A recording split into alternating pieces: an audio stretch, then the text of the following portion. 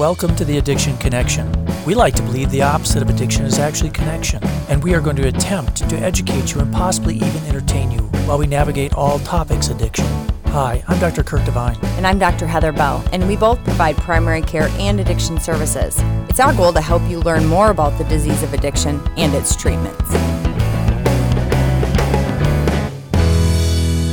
Okay. I was literally just making fun of Kurt, so, I mean, what else is new? But What a surprise. we were just talking about our podcast in general, and he actually said the word Wellbutrin correctly. Yes, I have a slight speech impediment when it comes to that word. That's not really an impediment. It's just, Okay, I say it wrongly. I do think we should probably go listen to that one and maybe update it. I think we probably Retape should. it in another version. Yeah, it's the most popular episode we ever taped. It's The safe. We need to go back to the safe drugs or not. So, people, if you have things you want us to talk about, or certain medications or drugs, or older ones that we did that you want us to maybe review, any of the things, questions, feedback, answers. or answers, please email us at, it's theaddictionconnectionpodcast@gmail.com. We did get an amazing email that I haven't told me about. You know why? Because I got it, and I am a horrible human, so I apologize. You know who you are. I literally spaced it for a month. It's all about meth psychosis. So they listened to that one. They listened to that one, had a lot of personal questions related to a personal situation. So I love that. Please, everybody, don't hesitate. And again, we're going to start doing some board review questions. So if you guys have questions, we're going to try to incorporate like a question of the day or podcast or multiple, but y'all have to ask questions. So today we are doing the last, thank goodness, sugar addiction chat. And I'm just about sugared out, just to be clear. I'm pretty sure. I mean, we did a lot on suicide, which was frankly very difficult. This was my executive decision to do the last sugar one this week after 3 weeks of suicide. This is like 14th sugar addiction I don't talk. even know. I think it's the 5th, but yeah. And then we're going to get away from sugar. So everybody just stay cool. For now. We're never talking about sugar again. Well, when we do have Sam Quinones, when we get to go chat with him, it is in the book, The Least of Us. He talks about sugar. There's a chapter on sugar addiction, so maybe. Oh, man. Maybe. Anyway, so today, the last part of sugar addiction, it's probably, I don't think I've actually said this before, but it's probably my favorite part because it's more of the, what does everything we just said with all the fancy words mean, and what does it look like, and what about human studies versus rat studies? Yeah, let's get to humans. The rat thing. More rat stuff. We are going to start at rats really quickly. Okay.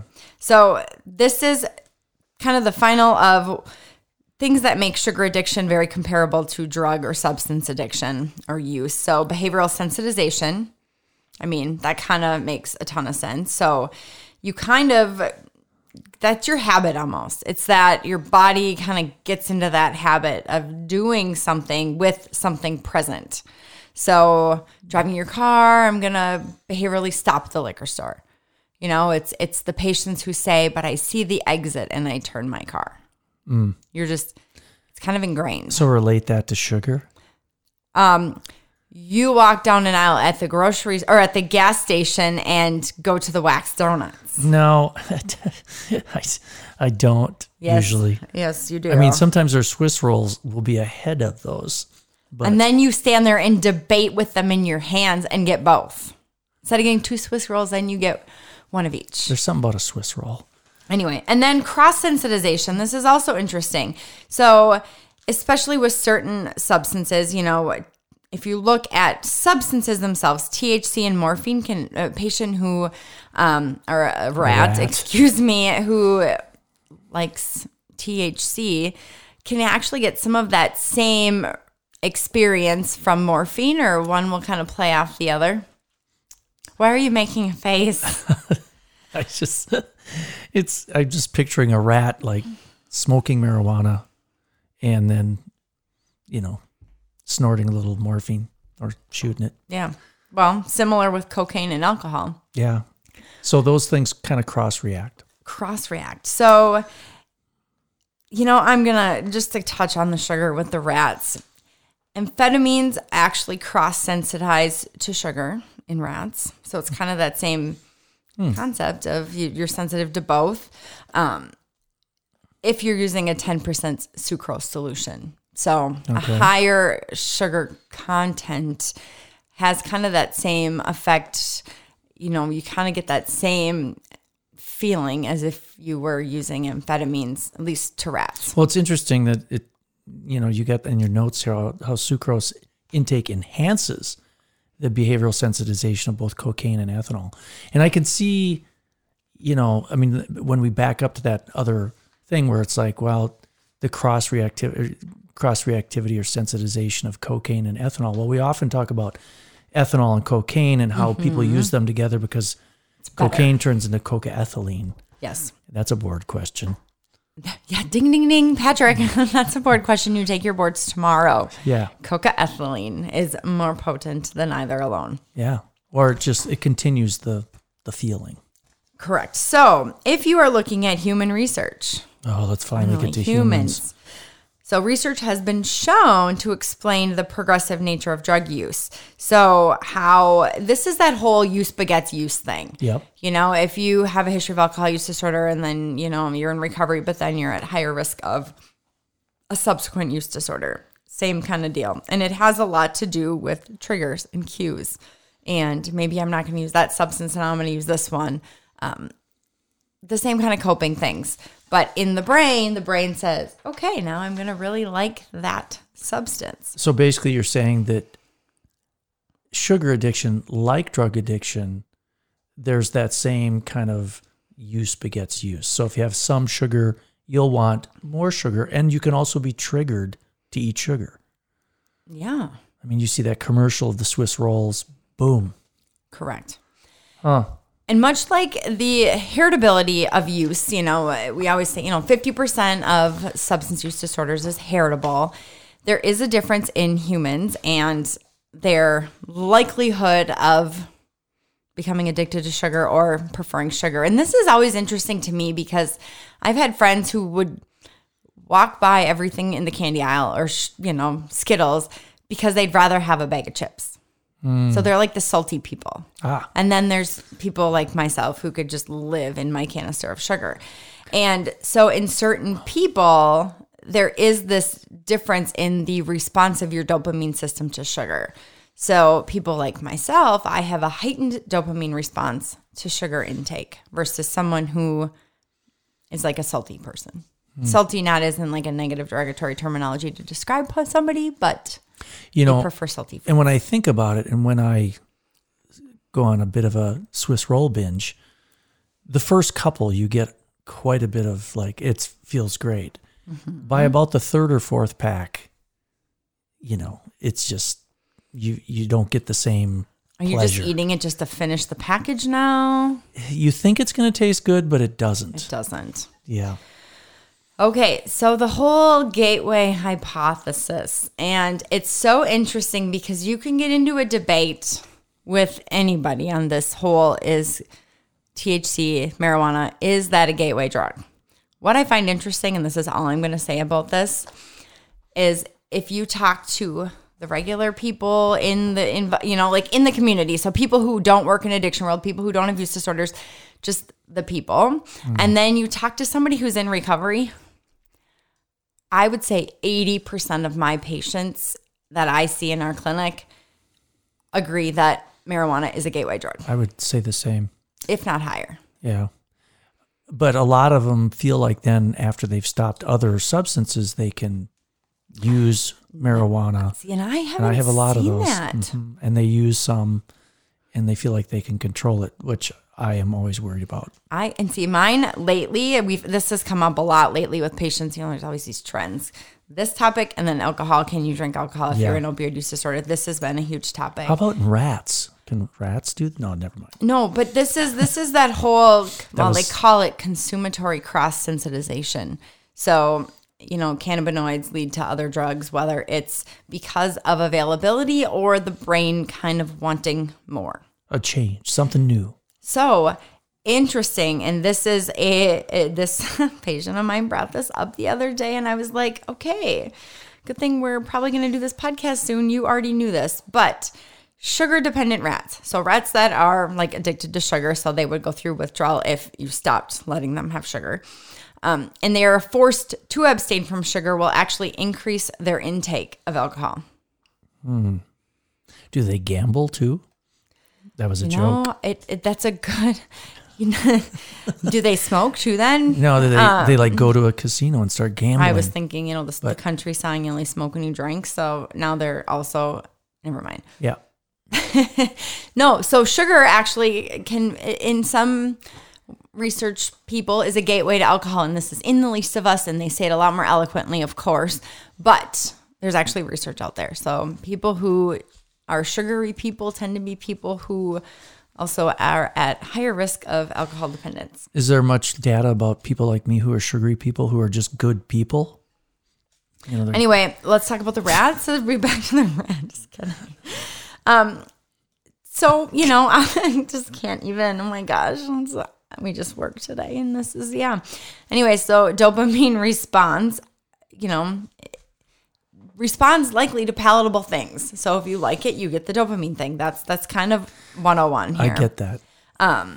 If you only consume sugar intermittently, it doesn't you don't get tolerant to it. It kind of goes up and down. So if you only had a Swiss cake, you don't just eat the wax donuts every day. Don't call them wax donuts. They're chocolate donuts. They're what? Everybody who listens, we should do a survey. If you call them wax donuts, those little like donuts, I think is what they say on the outside of the package. Sorry if you are the maker of them, but the chocolate on them is waxy. Oh, it's so good.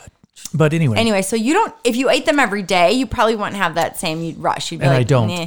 No, but you eat them when we travel, and you definitely. I'm stressed out by being annoyed. Yep. And then you continue to eat sugar. If you're eating sugar all the time, you will go through withdrawal, which will then make you eat more sugar. So no, you said it would make me then drink alcohol if I stopped. We stopped it. Oh, well, okay. That's if you're not allowed to have sugar. You are a human who has the ability to go get sugar. Okay. I have a question, but I'm not even going to go down that rabbit hole. So dopamine. Okay, maybe I am going to. This is just a hypothetical. Okay, in jails. I'm going there. So jails, which percentage of people in a county jail have some type of addiction? I mean, we don't even have to say a number. Just guess, at least whatever. half. Yeah. At least probably more than that. But anyway. It is more than that, but it's more than half. What is in commissary? The food that they can buy with their own money. It's carbs. All sugar. Yep, sugar, I wonder carbs. if that's to kind of help. No, I'm just kidding. Huh. Okay, so let's compare sugar to cocaine, everyone's favorite comparison. So cocaine upregulates the mu receptors, increased binding of the DA and the D1 receptors, which also subsequently decreases the dopamine D2 receptors. Increase receptors and D1 decreases D2. Sugar does the same darn thing as cocaine with the receptors and the dopamine binding in the brain. I wonder, because cocaine is typically used sporadically. So is this this is somebody who uses sporadically. I'm guessing it's that same thing with sugar. Okay, now I just had to come up with a new word. I won't be able to do it on the spot here, but maybe. Okay. So cocaine is similar to sugar, right? Well, it seems to have the same effect. If you combine it with alcohol, it gets more potent. It's called cocaethylene. If you're addicted to sugar and you take away sugar, you're more likely to drink alcohol. So is there like a sucaethylene? Yeah, that's hilarious. See how I came up with that? But hey. It makes no sense in my mind because I'm thinking very rationally, but just go with it. Just go with it. Okay, back to humans. Okay. This irritates me a little. I wish I would have actually known this before I got pregnant, but if we're looking at human studies, obviously we can't do a bunch of, human studies because of ethics and stuff. Oh. So if suddenly you're ethical. Okay, keep going. High sugar and high fat diets when pregnant, back to rats, but we're going to extrapolate here, actually can transfer that sugar love onto their, fetus. What? So there's literally an epigenetic component of transferring sugar addiction. So it's not just the environment. So, you've seen families, and the families all eat bad foods. Their children are larger and all of that. And you typically, if you're seeing them like well children or, family medicine, it's all what you're putting on the plate. Well, it's not all that. There's epigenetic components. So even if you were to take a child, and it was adopted out to a family that ate, green things only, it will still have a propensity for sugar due to the genetic. Well, that makes perfect sense to me because my father, the state patrolman, when I would get in his car, he always had candy bars. So I think he basically doomed me. I'm going to say this part for my sister, Molly. Yeah. Because our mom would eat M&M's. She's weird. She'd take the big bag of M&M's. This was all she ate, and eat them in pairs, like 2 red ones, 2 yellow ones. You couldn't eat, even if I was a kid wanting, like, Mom, can I have some M&M's? No, you'd have to, like, eat them in pairs. Oh. And whenever she'd get to the bottom of the bag, if there's anything left over, she'd put it into the next bag. You don't just eat a single color. Oh, interesting. And if it ever ended, that it ended at the end of a bag where everything had matched out, like, it would be... That scarred you. No, it'd be like a fancy celebration party. Anyway. So anyway, yeah. But of course, this is maternal influence, and that was my dad. I don't recall my mom eating. Yeah, I don't know. Well, I guess half of your genetics, though, are related to your dad. And I just like the whole intrauterine exposure. Okay. Okay, so hormonal variations, and this is still more related to the maternal influences. So we're talking insulin, leptin, ghrelin. We talked about this in one of the first couple sugar addiction talks. Yeah, like 6 months ago. So these hormones interact with the development of the reward system. So, the reptilian brain. So in your fetus, these hormones float through mom's system, depending on what she's eating, impact the babies, fetuses. Don't worry, we'll fix that when that little pause you had there. We'll edit that out. No, we won't. No, we won't. So underfeeding and overfeeding impacts the offspring via the dopamine and opioid systems as the reward system. So you can be messed up by your mom. That's the bottom line here. If your mom's a sugar junkie while you're intrauterine, we got some trouble. Oh my gosh. Blame your mom. Oh, man. Okay, so more human research, actually. The one big study, human research study, although we're going to do a podcast once on the Minnesota starvation study because it's not really addiction, but it kind of. Ugh. Do you remember this? Yeah, but we're not doing that for a while. That was like World War I. Well, I guess you are old. Anyway, so the Yale Food Addiction Scale. This is like the one Well, it is Yale. It's Yale. Yale. I feel like I should like change clothes into something more like yachting or something. Okay, so here's the prevalence of people who have food addiction according to the Yale Food Addiction Scale is 5.4% to 56%, with the mean prevalence of 19.9%. Huh. So that's pretty wide. It's pretty wide, but so is a lot of the other scales we've used. But it closely matches the prevalence of other legal drugs like alcohol and tobacco. Interesting. So the legal things, I mean, you can't like make sugar illegal. Yeah, that's probably true. You were gonna say something, and then I'm just thinking about squirrel in your basement. Well, it's this whole food thing, and then we think about. I just had a friend who was over in Europe, and nobody over there is obese. They just didn't see any. My running partner was over there. He said everybody was thin. So why is that? It's interesting because there's so many things that speculate. Why aren't there food addicted people there? Sugar people. Did he go to the grocery store and look at the different levels of processing? I'll have him do that next time. Okay. Okay, let's move on. Anyway, so more human kind of thoughts and research on this is that, of course, back to this whole dysfunction of the reward system, and that does drive obesity. However, there is this very distinct difference between food addiction and obesity. So you can have a sugar/food addiction and obviously could be obese, but you could be obese without a food or sugar addiction. If you run a lot. That's what's keeping me okay. No, but you have right. No, but I'm saying you can be obese without having a food addiction, which is a little bit more confusing to think about. That is. Mm-hmm. And a lot of this has to do with neuropsychological reward thingies and biochemical changes. Could you say neuropsychological a little slower? It was neurobiological. Oh, okay. Oh, no, it was neuropsychological. Whatever. So there's a lot of factors. Let's just say it's biopsychosocial like everything else. So, but sugar is the highestly. No, that's the highest, definitely not a word. What's the better word? It's most correlated. Most correlated with sugar and or food addiction and obesity versus people who consume more fats versus more flours versus the amount of food. So even mass quantities of food does not necessarily equate food addiction and or obesity. But sugar itself is the highest correlation.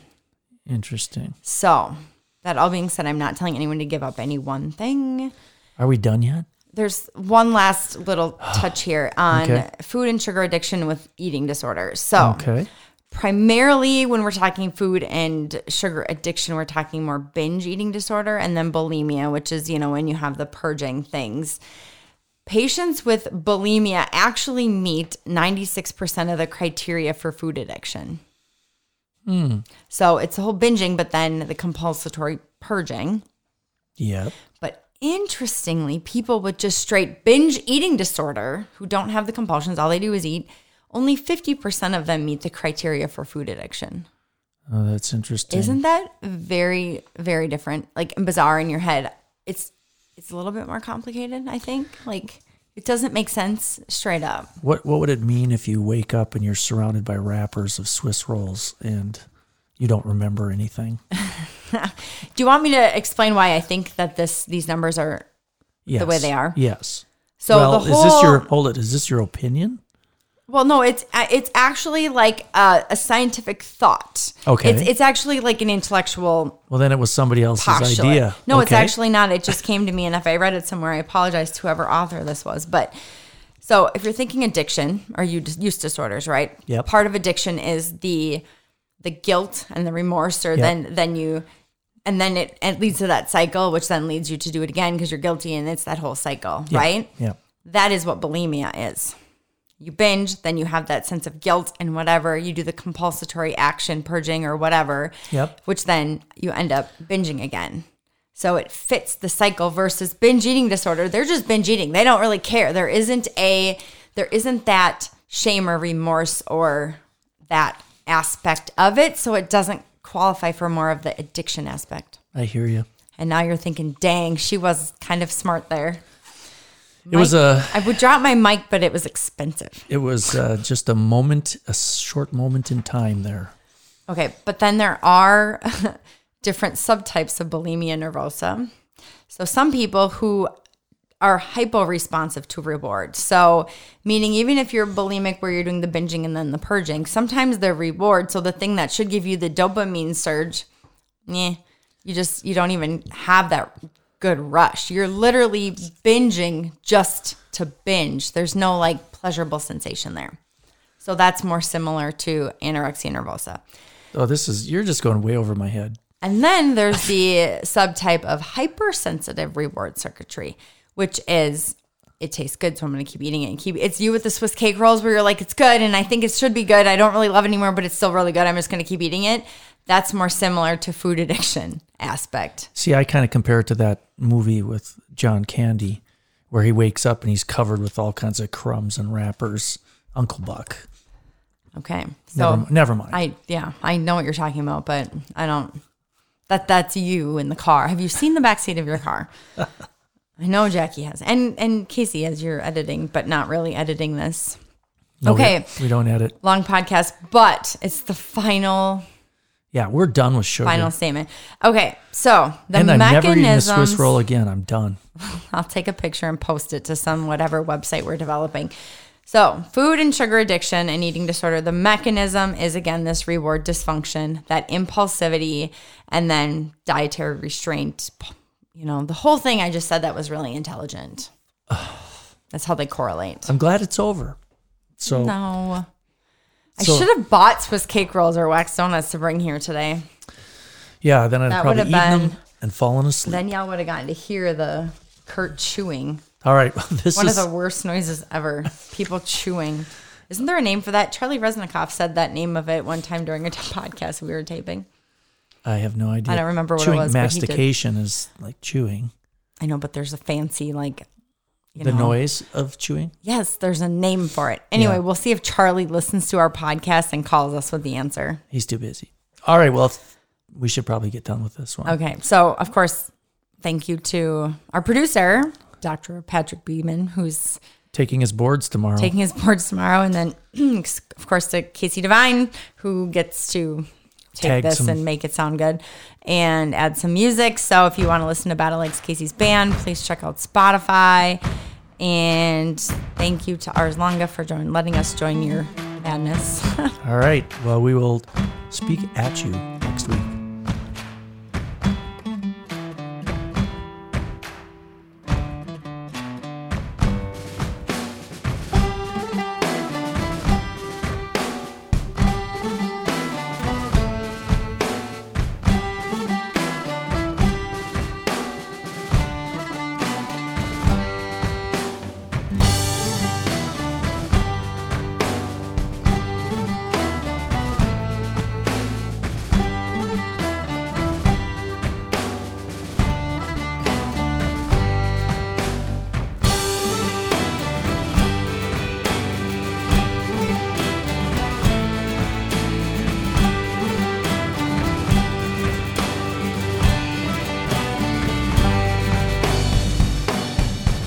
Alone on the ocean, exploring the coast, and trouble appeared off the boards.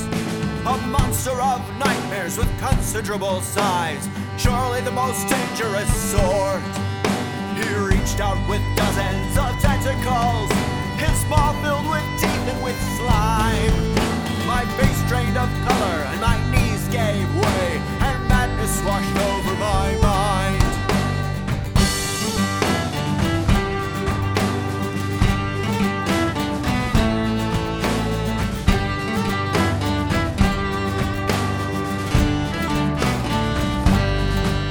The skies went black and the waves hit the deck as the monster rose from the sea.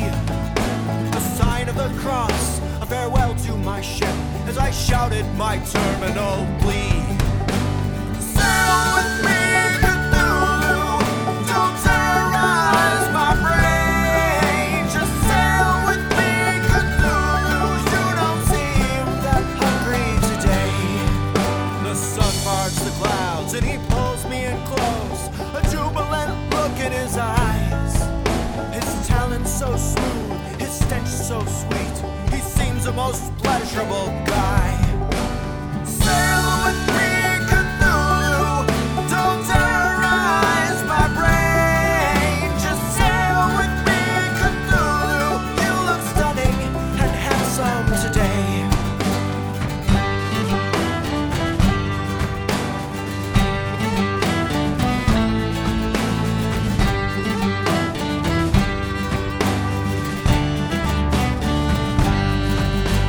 Sail with me, Cthulhu, don't ever leave my side. I'm so in love, Cthulhu, please say you'll spend the night. Sail with me, Cthulhu, don't terrorize my brain. Just sail with me, Cthulhu, you don't seem that hungry today. Sail with me, Cthulhu, don't terrorize my brain. Just sail with me, Cthulhu, you look stunning and handsome today. Sail with me, I'm lost in your penetrating gaze. Just sail with me, Cthulhu, I don't care what those fishermen say. You've been graceful and gorgeous today.